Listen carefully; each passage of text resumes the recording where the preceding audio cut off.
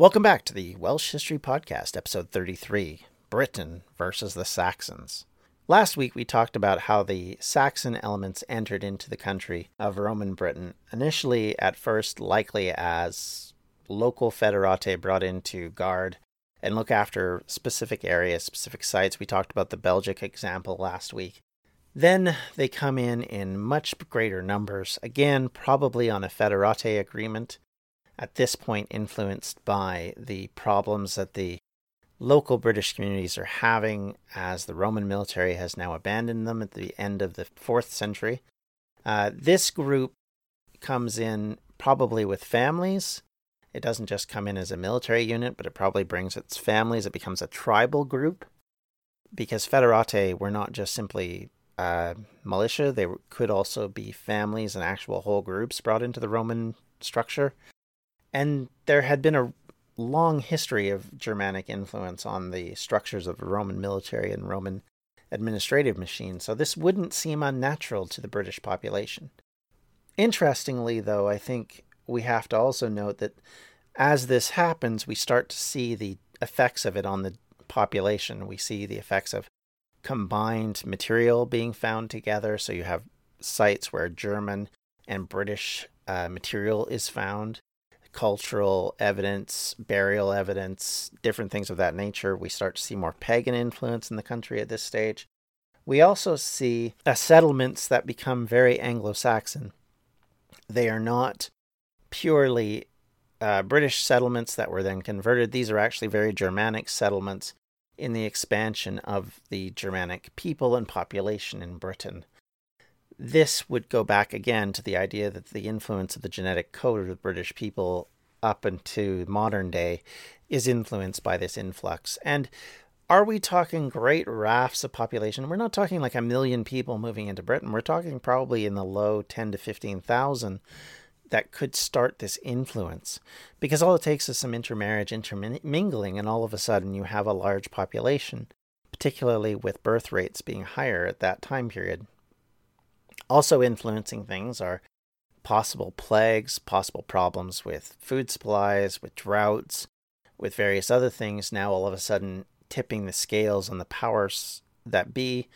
You don't have the same kind of trade system in place because of the breakdown of other Roman communities across Gaul and in Spain, which would have been major trading partners for the Roman and British up till that point. As this influence starts to change and shift, as I said, the conflict last week we started to talk about was between the Saxons who were brought in, the Anglo-Saxons who were brought in, who were probably tribal in nature, probably poor, agriculturally driven, much different than the Romano-British who are centered around cities. The civitas is very important in Roman culture. So the idea of settlement within the Roman community, the idea of villas in the countryside and kind of what they mean, and in general just the Romanization of the culture meant that when the arrival of these Germans came, they didn't do what the previous version had done. And as we talked about, they started to set up their own communities, their own villages, their own towns, their own towns, and these were different than what the British were used to. They didn't speak the same language. They called them different names. They even called the British different names. They started to call them things like Welsh or Welsh, foreigners, strangers. The intermingling of the groups meant that there was a higher population all of a sudden. And even if they were still working to try and defeat other invaders, this balance of power between these two groups could have been the beginnings of the problems that would come later on. And we do know that within about 30 years, there had been several battles fought. We know that when Germanicus comes to Britain to try and drive out Pelagianism, he also runs into and carries out a battle which is very legendary in its writing, fighting against the local Saxon communities and trying to defend the local Christian British people. All sources talk about this. This is not just one person. So obviously it was something that happened. Likely Germanicus, being as he was originally a Roman administrator, had some knowledge of military, had some understanding of how to lead troops, probably didn't need God and his angels to come throw fire upon the Saxons to beat them, but having that extra help probably had a lot to do with it. And we have, from about 429 till 441, a flipping of warfare, and at this point we end up with the possible arrival of Ambrosius Aurelianus, better known to the Welsh as Emrys Wedleg. His influence as a former Roman aristocrat of some variety, they talk about his parents having worn the purple, which basically means that they would have been someone important in the Roman leadership. He is conceived at this point to have become a part of the group that was fighting the Saxons. Before this, Gildas describes what goes on as effectively you have three distinct experiences for the British people. One, they are defeated or in some way unite with the Saxons, likely through marriage, through peasants who didn't want to fight, didn't want to go to war, who found that the Roman leadership was useless to them.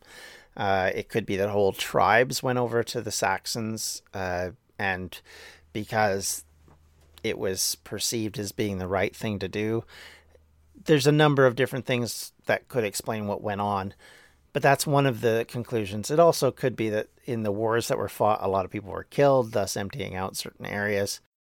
Certainly, we have evidence that some civatas have a lot less usage after this point, and this could come down to some of this. He also says that people fled into the mountains, which, if you think about it from a lowland Britain perspective, means that they went into Wales and into Scotland and into Cornwall. So in other words, they fled to the areas which would become the last remnant of the British population that existed before the Saxons came and put their cultural stamp on the British people. The other thing he talks about is that some of them leave and try and flee to other lands, and this can be wrapped up by saying that there is some suggestion that this became Brittany, although the evidence has existed for a while that Brittany was probably in formation long before that, and this was more about people who fled a difficult situation, trying to get away from the problems that were going on, and fled to go stay and live with relatives who lived in France or Gaul at the time, and settled in Brittany and became a part of what becomes the British population there. So we have all of this description going on. The wars that are fought, like I said, once Ambrosius becomes involved, it's described that the wars went back and forward. One win to the Saxons, one to the Brits, one back to the Saxons, one back to the Brits, until they get to Mountbadness, at which point the British win a distinct and celebrated victory.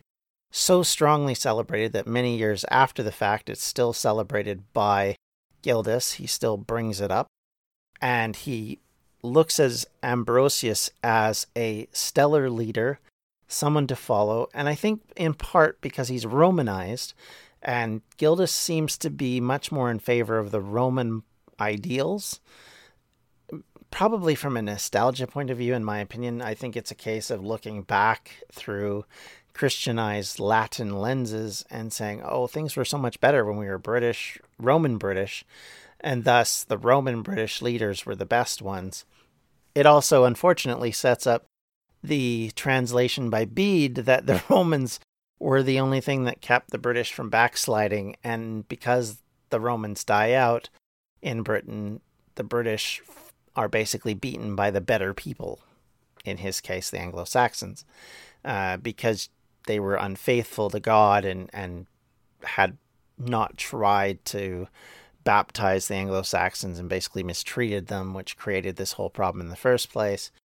Everybody's point of view is being represented here, and Gildas has colored all of the succeeding sources in the opinion that the Roman British were the better leaders, the people who won the wars, because of this one example, this only name he comes up with from this period. And we know nothing about this character.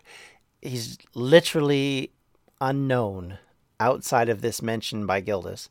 Everything else that comes out of this later, I would argue, is probably later tradition. If we look at Nennius, who has quite a lot to say about Ambrosius, I think he is...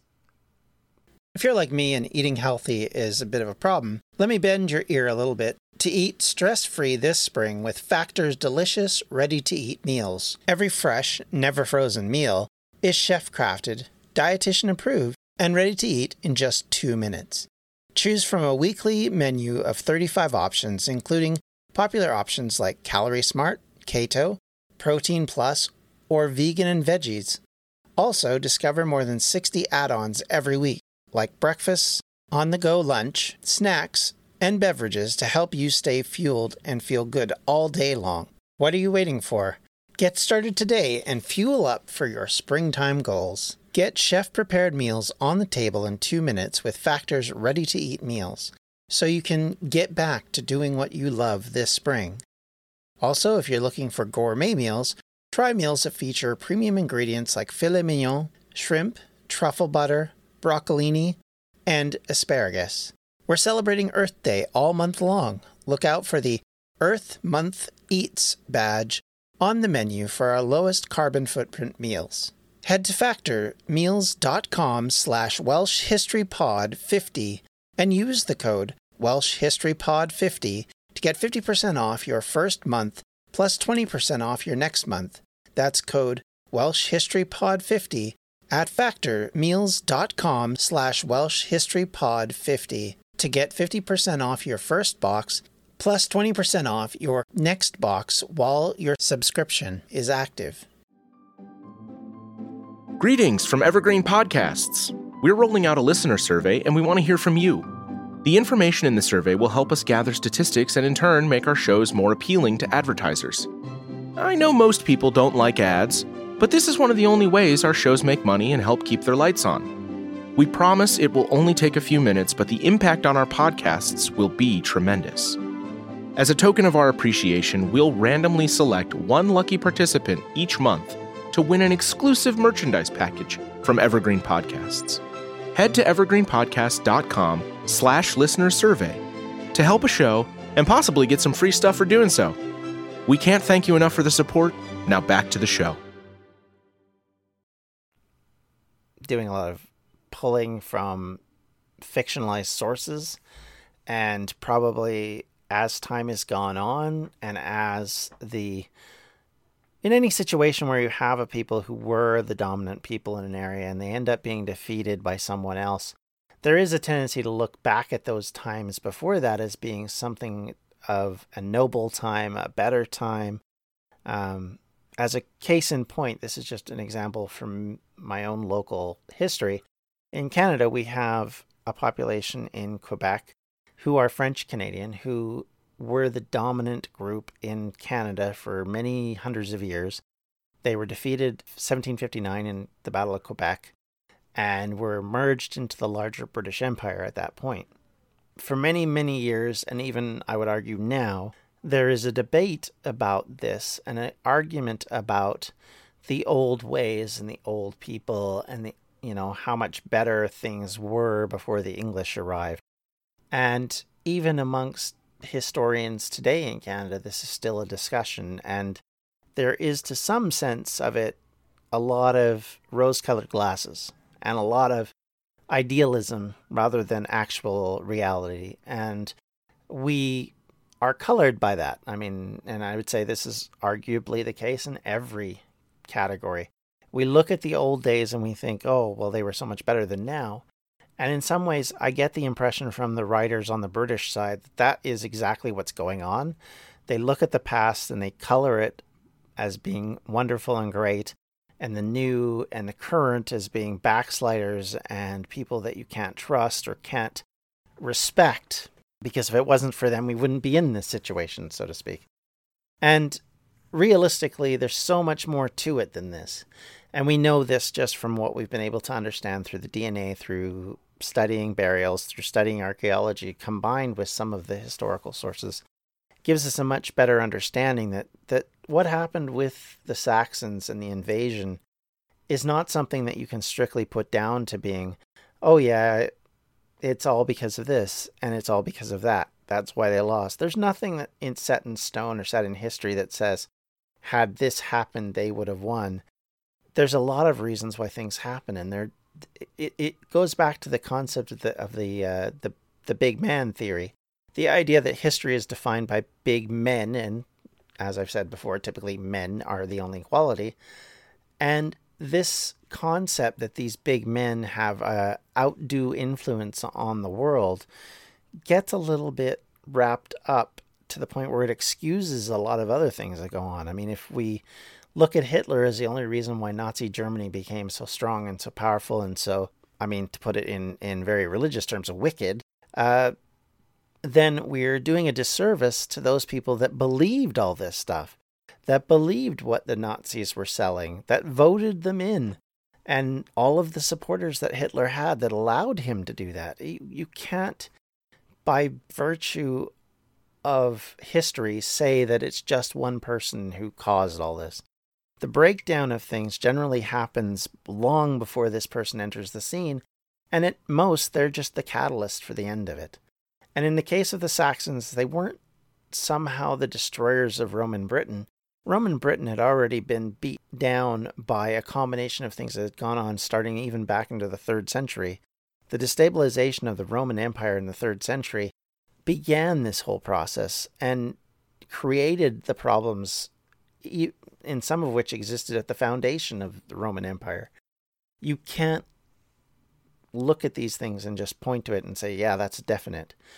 And the Saxon influence in Britain cannot just be put down to a bunch of people who decided to take on the culture of somebody else. This isn't like a bunch of British people suddenly turned around and said, hey, we're going to be Germans tomorrow. We're going to speak Germanic. We're going to use Germanic stuff. We're going to stop using all that Roman stuff. We're going to stop speaking Latin. We're going to worship different gods because, well, it's a thing to do. You know, they obviously are better. The reality of it is this wasn't a case of some small leadership coming over and taking over a small portion of British society and then planting their ideas on them. This isn't a case of a small minority who suddenly become the majority. This isn't even the case of a mass invasion force coming in and destroying things. This is a combination of Roman idealism on how you create defense and protection, and the Germanic tribes' desire to escape their own problems and to grasp onto something that looked appealing. We're going to see this go on with the Vikings. The whole reason why the Vikings come to Britain is in part because it looks good and it's wealthy and it's there and it's easy and it appears to be one of those things they can just do. To use a terminology, a simple matter of marching. And I think in this case, the Saxons had the same sort of thing. They came to this land, they saw what they wanted, they were mistreated in the process, and probably in some ways, their own desire for this safe haven overcame probably common sense to a lesser degree. And we end up with this massive battle, which happens at the beginning of the 5th century, probably goes into the middle of the 5th century, until Ambrosius and others finally put a stop to it. And they lead to probably the firming up of what would become the 6th century's kingdoms, and the borders that would exist between the Angles and Saxons and the areas of Britain that were still British and were no longer Roman British. The other thing we're going to talk about in the next few weeks is about how the language is influenced in Britain and how people that were generally Latin speakers also were influenced by ancient Britain and eventually what became modern Welsh. And part of it comes out of this cultural conflict, because I think a lot of points we will see that as the cultures clashed, as conflicts occurred, much like when the Normans get here and you have a similar problem between the Saxons and the Normans and the Welsh, you're going to have this problem here as well, which is a lot of times people will suddenly start to realize, hey, there's something about this that influences us, even if we don't want it to, even if we didn't think it was influencing us. And I think you'll see that cultural shifts will occur in part because of that. In the case of Welsh tribes and now kingdoms in that period, their influence from the Normans, they began a massive castle construction, which really didn't exist before that. Because if you look in the history of fortifications in Britain, and specifically in Wales, before the invasion of the Normans, castles really were not a thing. And they become much more important after the establishment of the Normans, the building of the Motte and Bailey castles in South Wales, and the influence that has on the kings of Gwynedd and Dwythbarth and other places. They all of a sudden get excited about building fortifications, building castles, and it becomes important to them. And I think that's an interesting side effect of this. It's not just a case of influence of culture from the day-to-day aspect from your local average plowman, but also it influences you in military decisions and military ways of doing things, because as you come into conflict with these groups, you can see why their ways might work better than your ways. You know, your old Roman way of military and cavalry working together, of the formations, suddenly get destroyed because you have Anglo-Saxon groups who are creating a totally different dynamic, which collides against you and is easily able to defeat you, much like the Normans will come along again and change things again in how the Saxons are militarily able to deal with them. And part of the problems that they have with the Saxons and the Normans comes down to a difference in the way that they fight and how that develops and changes over time. And it's all very fascinating and all very interesting as we talk about these kind of things, because I think it gives us an opportunity to sort of feel how important they are to us and how much they give us in a way of understanding how the local populations worked, how they created and differed from each other, and how eventually they will come back to one another and come back into, you know, it comes down to the kings of Wales and the princes of Wales at the end of independence don't look very different than their English counterparts, other than possibly their wealth. And I think that becomes an interesting example of what goes on. So I think for now we're going to leave that there.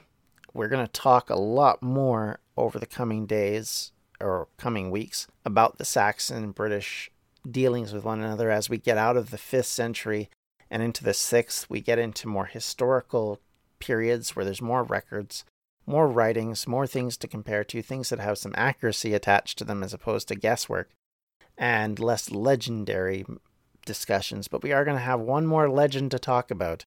And next week I'm hoping to talk about Arthur. And I know for some of you this is going to be a difficult conversation, but bear with me, keep with me. I'm telling you, by the end of this, hopefully, if I haven't changed your mind on the whole Arthur thing, at the very least I'll give you something to think about, I hope. And I will say that I think it's a very intriguing discussion. It goes back to that idea of the old days being better and what we think was the history of something versus what it may have actually have been, and how that influences the politics and the personalities of the future when you look back at these past events and how they will influence us going forward. And honestly, I think it's a very interesting discussion. I think it's worth talking about. But regardless, as always, I'd like to thank you for listening. I'd like to say that it was great talking to so many different people over the holiday season about history of Wales, and I'm so grateful and glad that I've received so many compliments and suggestions and different things. And please, if you want to get a hold of me, want to talk to me, and I am very willing to talk back, you can reach me at the welshhistorypodcast@gmail.com. You can follow me on Twitter at welshhistorypod, or you can come and talk to us on Facebook at facebook.com/Welsh History Podcast. Until next time, everyone, thank you. Have a great day. And let me just make one more suggestion to you to check out, just as an aside, before I end the show. My podcast group is called Distractions Media. I think they offer a lot of interesting things. It's not just history. I would recommend you check them out, distractionsmedia.com. I participate in some stuff, but there are things that I'm not involved with, which are still really great. We do stuff on Twitch. We do stuff, especially podcasts, which are not history related, but I think are a lot of fun and are very interesting things to do and to listen to. And hopefully you'll consider checking some of it out. It's well worth it if you're interested in especially RPG tabletop games like Dungeons and Dragons and things of that nature. I think you'd find some of our stuff very interesting. And we do talk about general things and general topics beyond history and beyond just D&D. So thank you, everyone. Have a great day, and we'll talk to you later. Bye. This has been a Distractions Media production. For more information, you can check out everything we do at distractionsmedia.com.